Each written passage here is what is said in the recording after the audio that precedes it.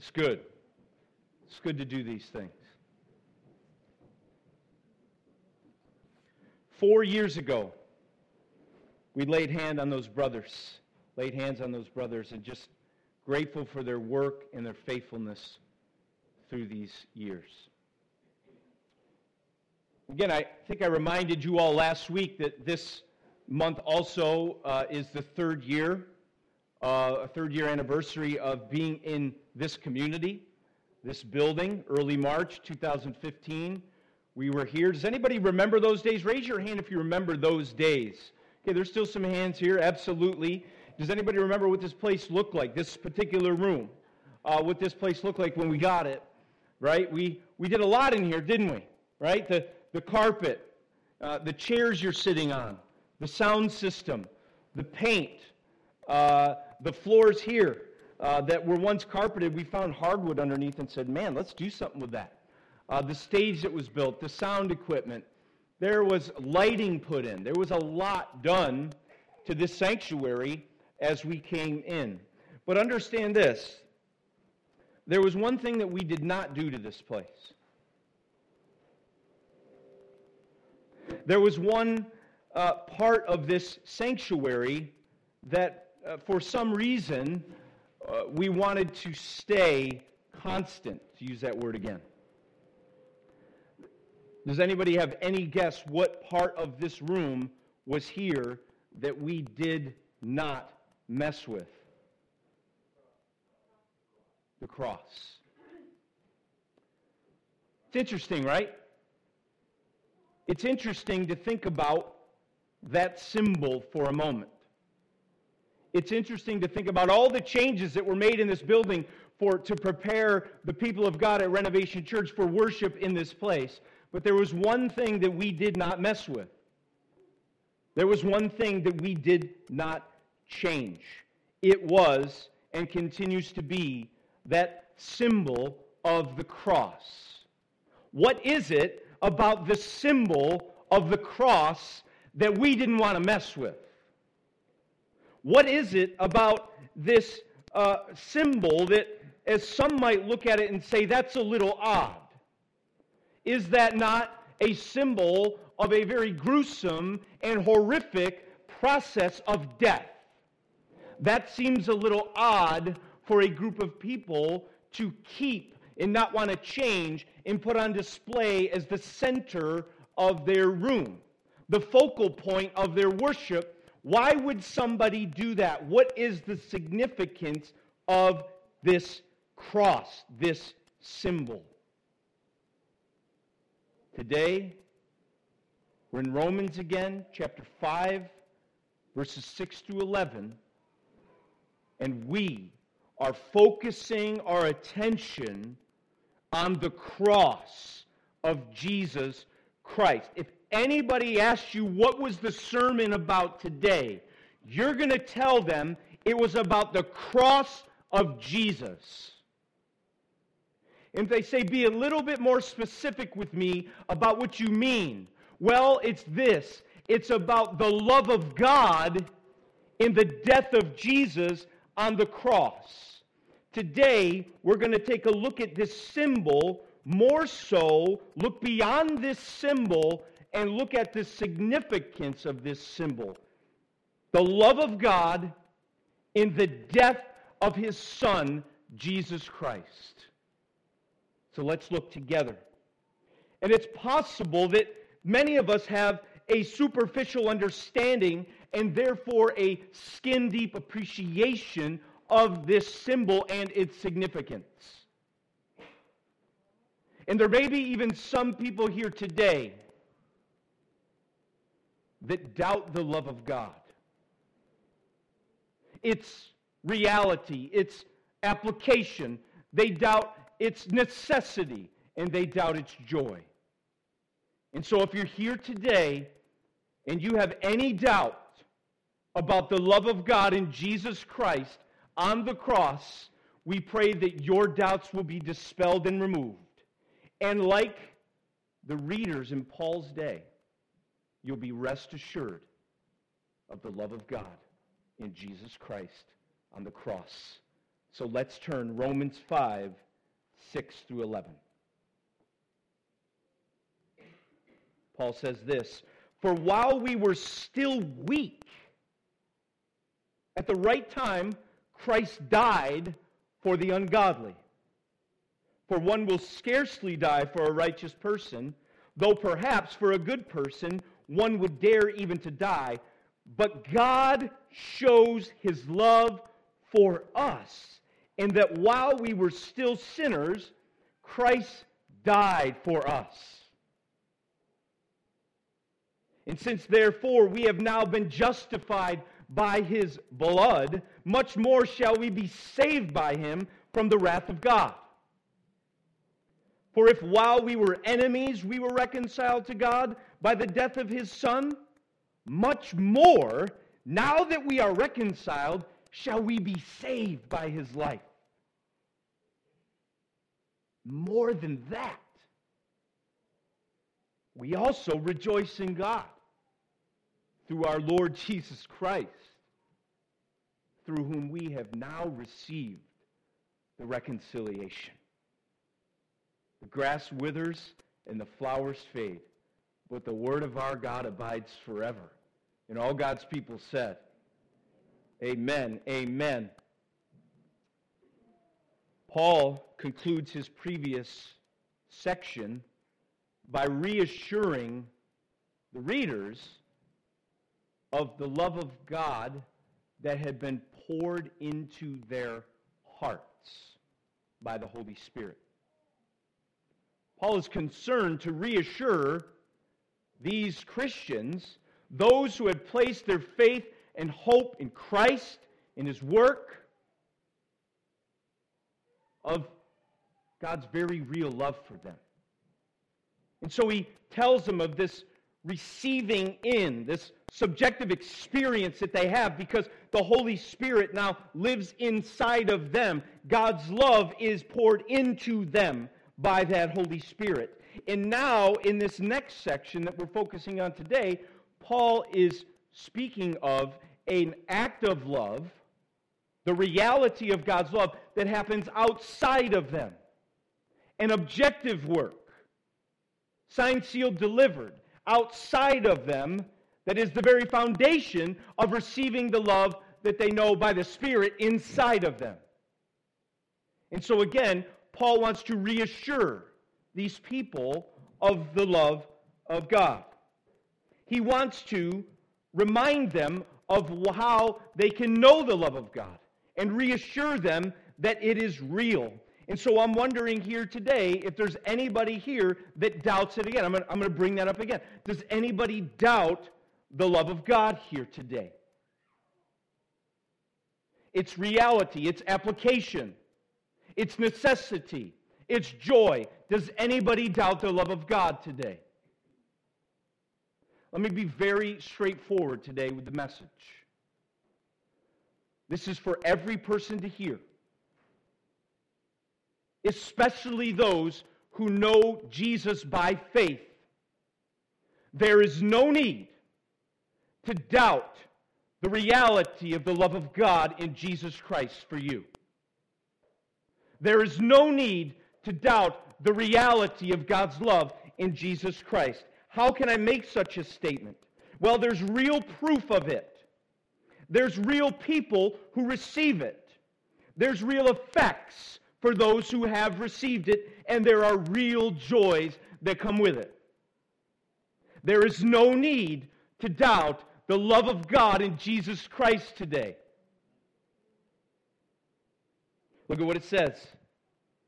Verse 8. But God shows His love for us, in that while we were still sinners, Christ died for us. God shows His love. God demonstrates His love. Another version says, God commends His love to us. Or maybe more accurately, God proves His love.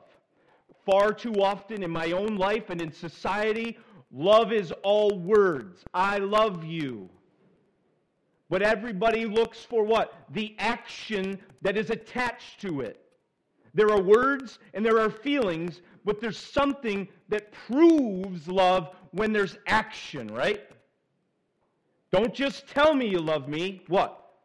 Show me. Demonstrate it. Prove it with your actions. And what we see here in verse 8 is that God shows His love for us. God shows it. He commends it. He demonstrates it in a real moment in time, in human history, and it's right there on the cross. God demonstrates, proves, shows the real love that He has in the real event of the cross, of Calvary. The love of God is not theoretical. It's not conceptual. It's not merely emotional. It is historical. It happened. It's real. And it happened in one event. The love of God in the death of Jesus Christ, His Son, on the cross, just as He foretold and promised. You see, God's love is not merely word only, but it is action. It is both word and action. The gospel accounts, even if you look at the recording of the details of the gospel writers, there is so much of an emphasis in all four on what? The crucifixion narratives, showing with detail and precision and emphasizing the reality, the historic work and event of the passion, the crucifixion, the death, burial of Jesus Christ. This is a very real event that occurred in human history. And so there is no need for us to doubt the reality of God's love in Jesus Christ. He demonstrated it. Amen? He demonstrated it. Jerry Bridges says, if we want proof of God's love for us, then we must look first at the cross, where God offered up His Son as a sacrifice for our sins. Calvary is the one objective, absolute, irrefutable proof of God's love for us. Amen? There is no need to doubt God's love for us in Jesus Christ. He demonstrated it, and for that we give Him praise. But you might say to yourself this, yeah, I know that God's love is real. Yeah, I understand. I don't doubt its reality, but I do doubt its application to me. I understand that it happened, but it could not be applied, it could not be received, it could not be enjoyed by me. Or one might say, yeah, it might be enjoyed by me, but not that person, not that collection of people, not someone that commits that kind of wrong or sin. There are certain people that are simply out of bounds from receiving and enjoying the love of God in Jesus Christ in that death. So you may say, sure, I don't doubt its reality. I believe that that event occurred, but I do not believe that it is applied for someone like me. You don't understand what I've done and how far sin has taken me. But then I say this to you. Describe for me the kind of person that God loves.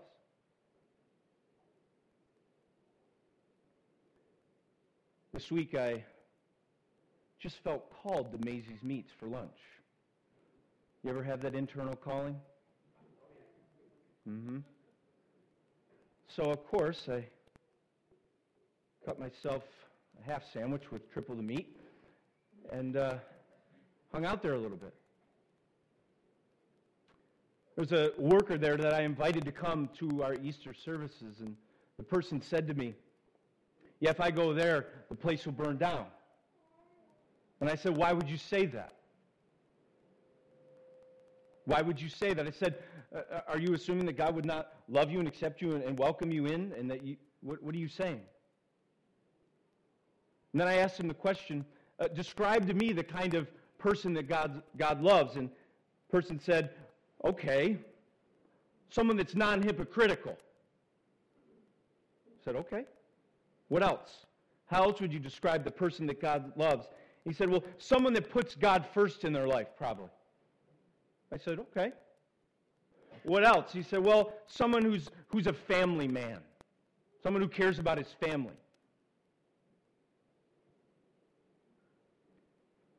And yet we look at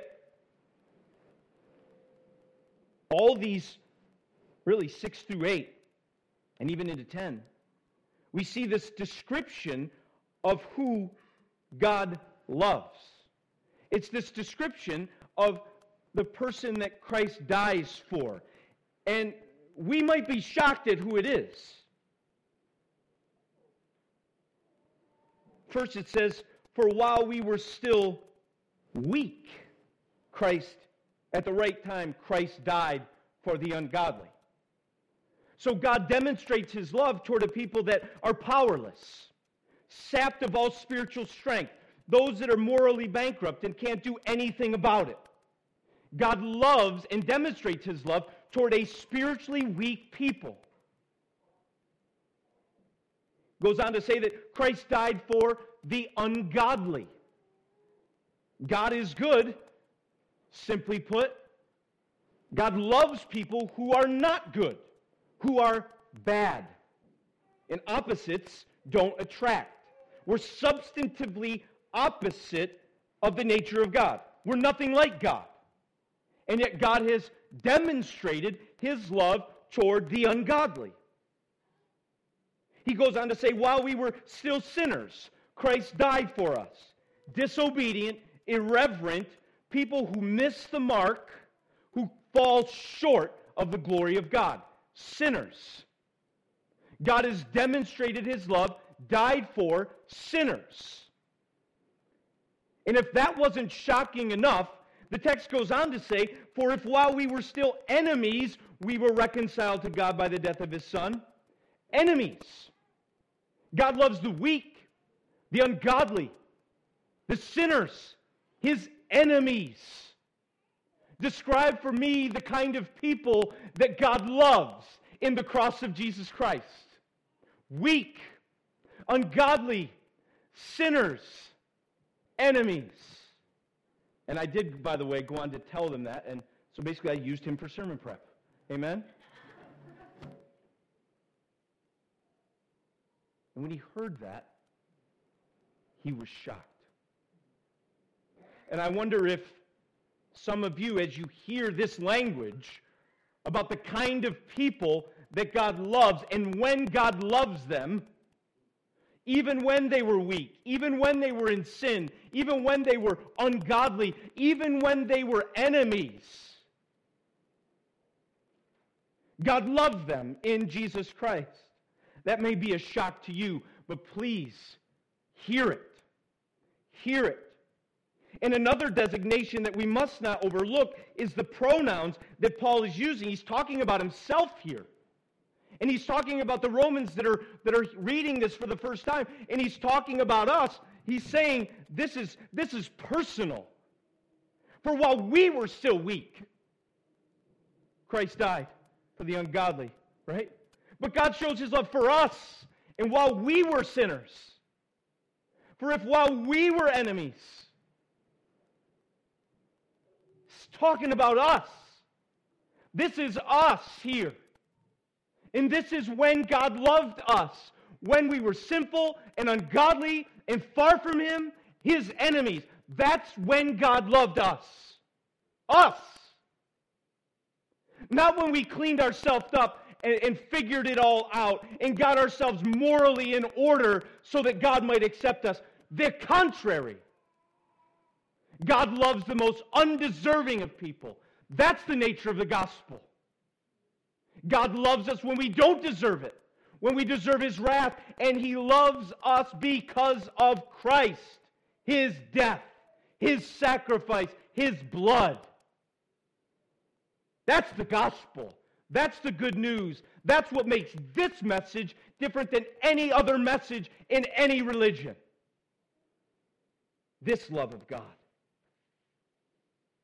And so what we see is that while we would say this is who God would love based on our own conception of love, that in the death of Christ on the cross, there's a distinguished love in God that is so different than our conceptions of love and what we would expect.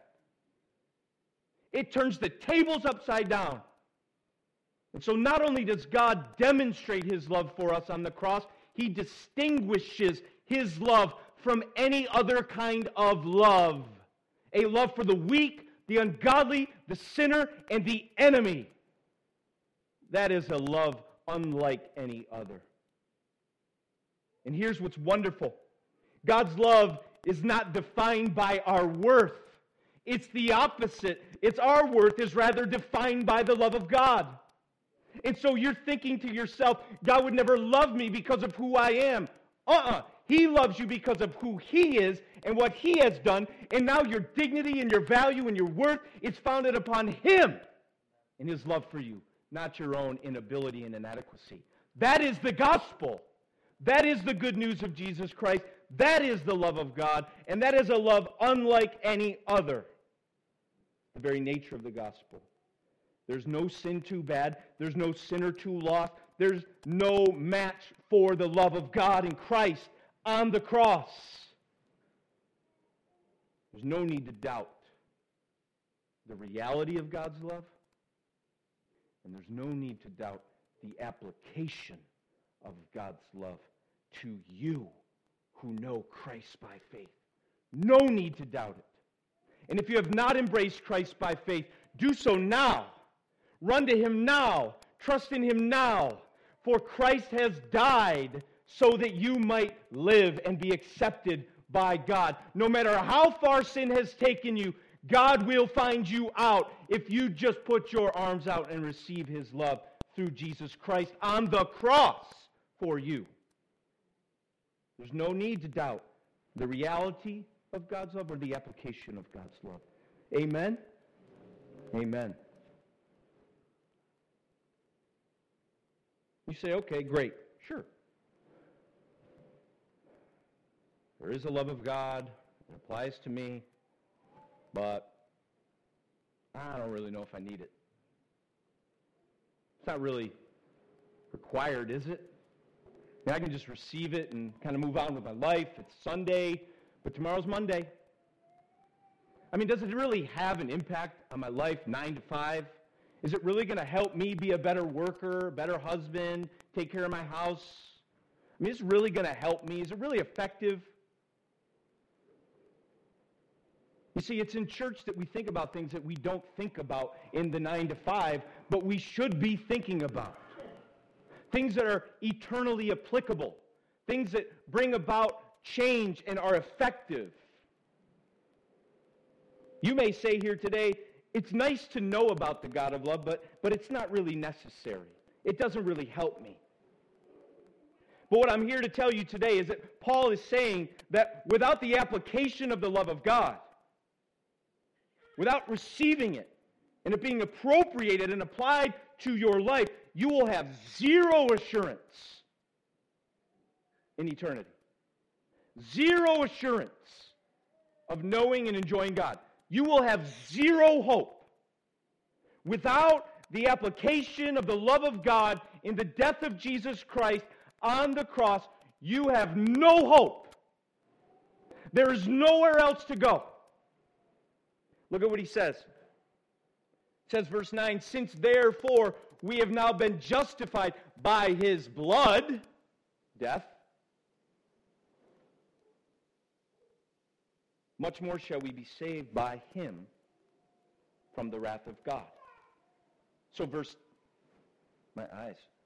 9 says that we've been justified by his blood.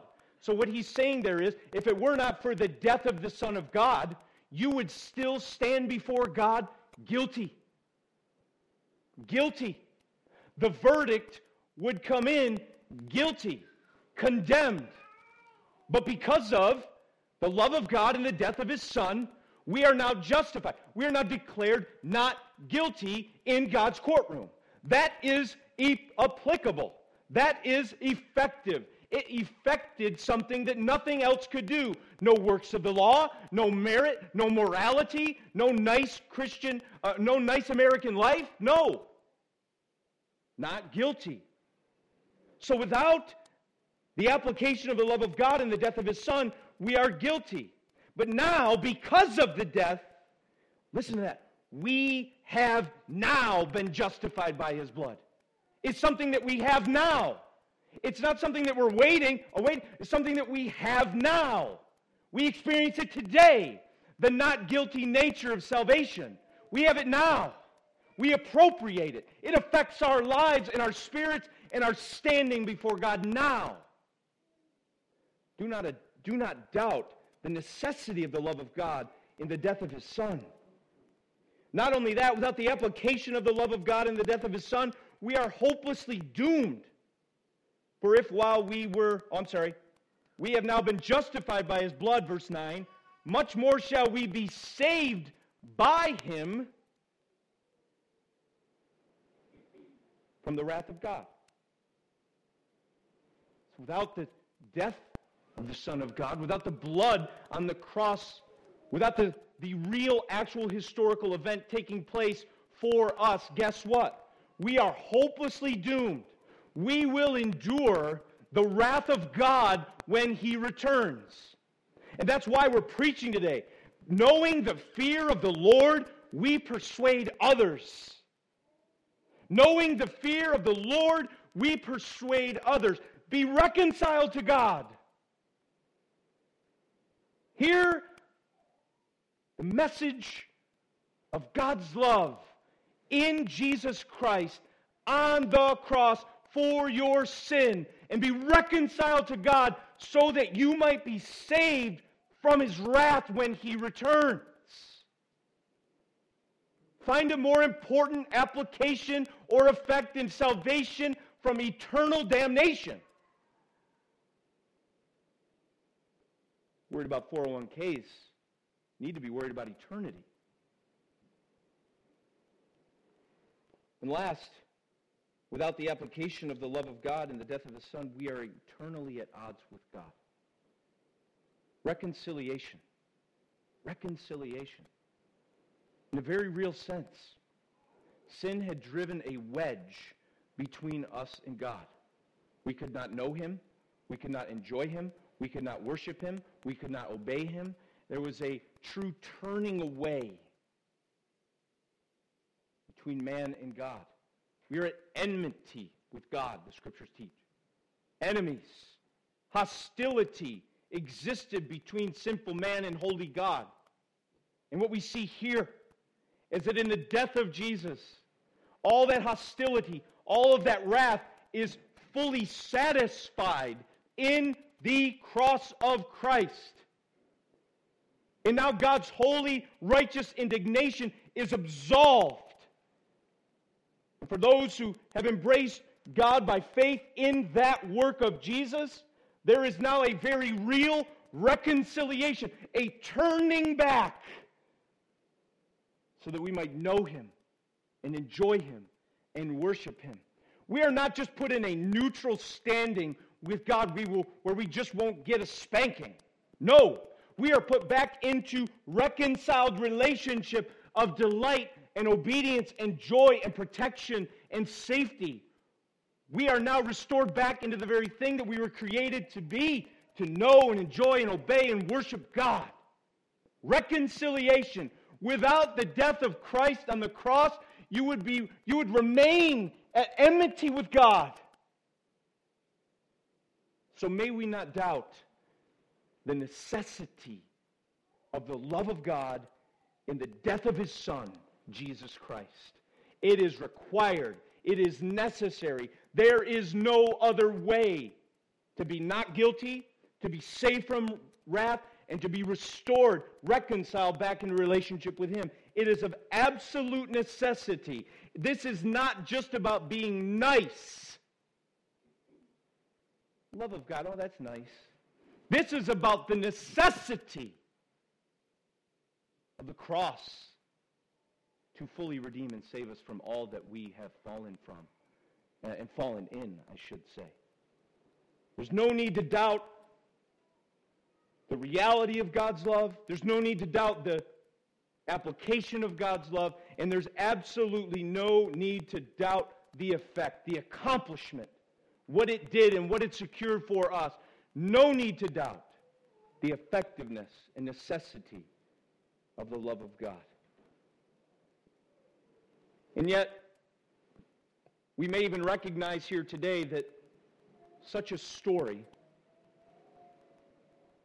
of a crucified Jesus,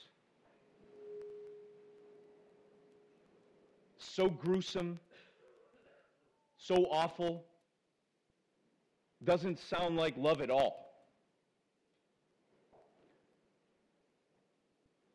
There are some that would hear this and say, this is disgusting. They would hear of a love of a father who would send his son to die and to be slaughtered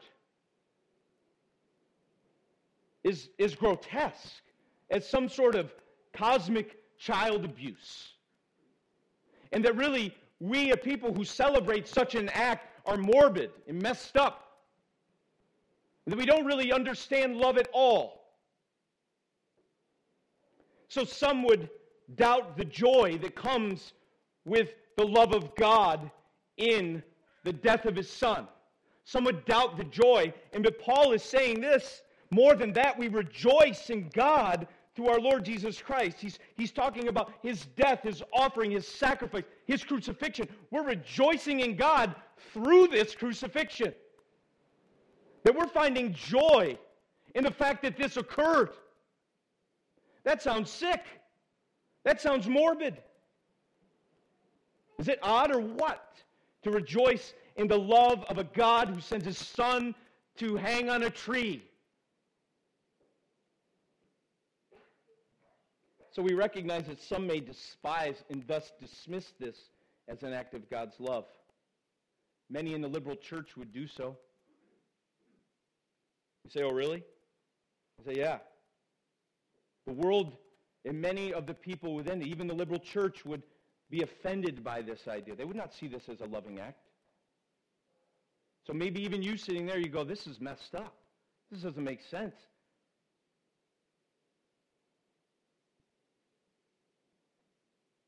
Bishop John Shelby Spong elaborates in two of his books. One book is A New Christianity for a New World. He speaks of 12 points of reform. He says this, number 6, the view of the cross as the sacrifice for the sins of the world is a barbarian idea based on primitive concepts of God and must be dismissed. Bishop John Shelby Spong.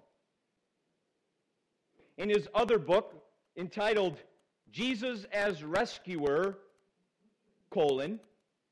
an image that has to go, he says this, a human father who would nail his son to a cross for any purpose would be arrested for child abuse. I would choose to loathe rather than to worship a deity who required the sacrifice of his son. This is the world in which we live. And yet Paul writes and includes the Romans in. And now us. He says much more than that.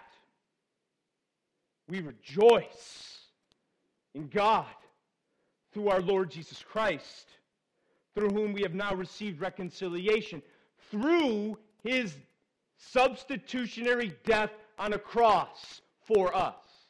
That's how. We rejoice in God through Christ, who gave us reconciliation, through his death on the cross in our place.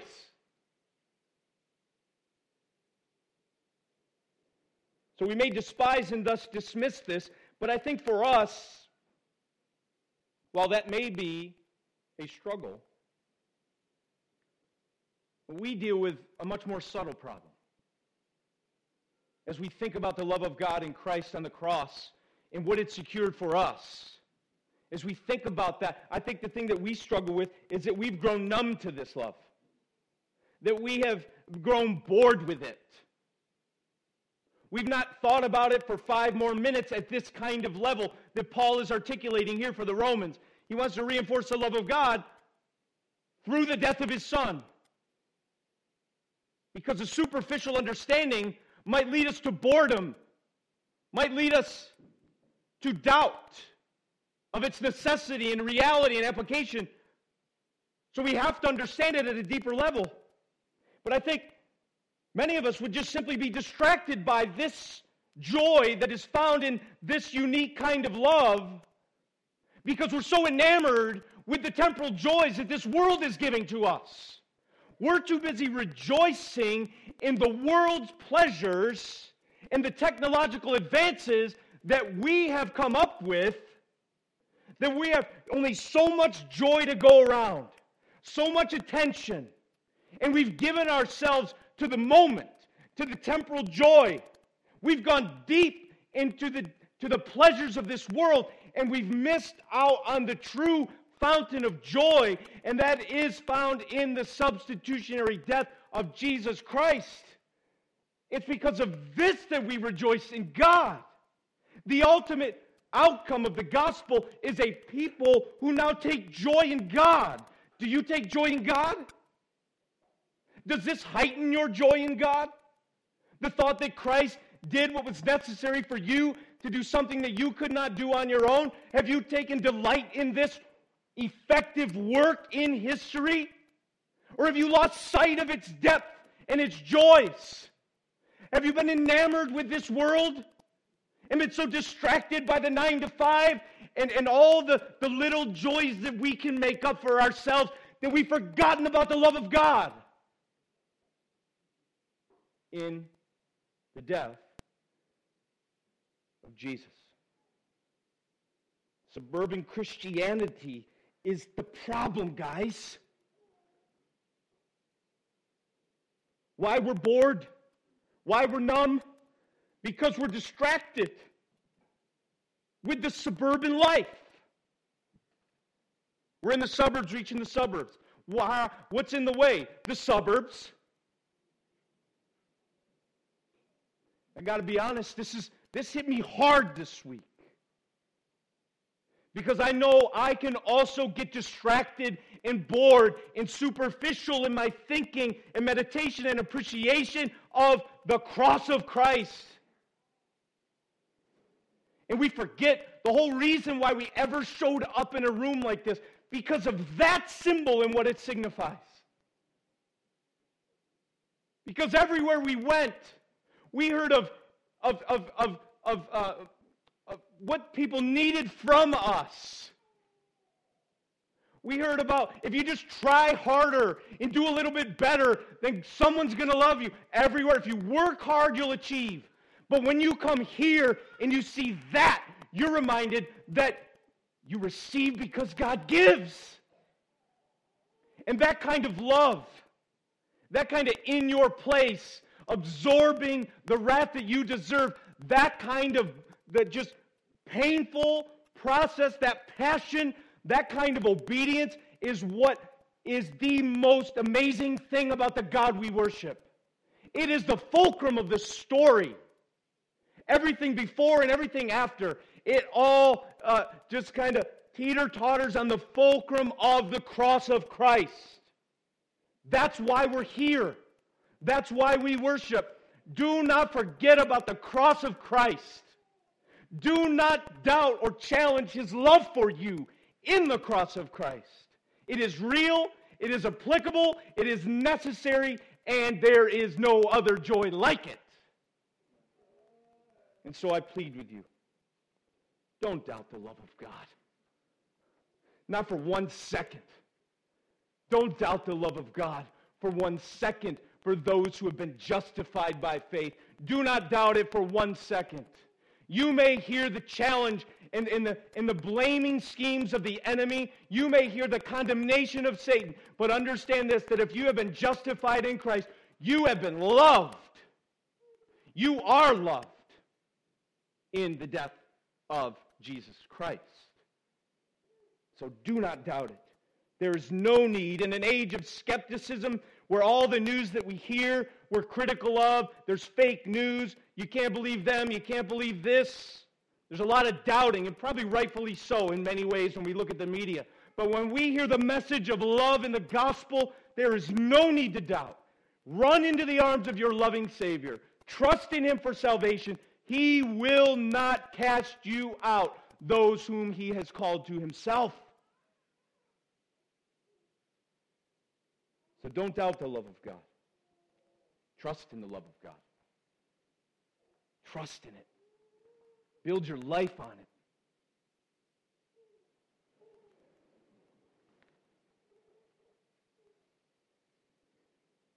And rejoice in it. Amen? No need to doubt the love of God in Jesus Christ. Let's pray together.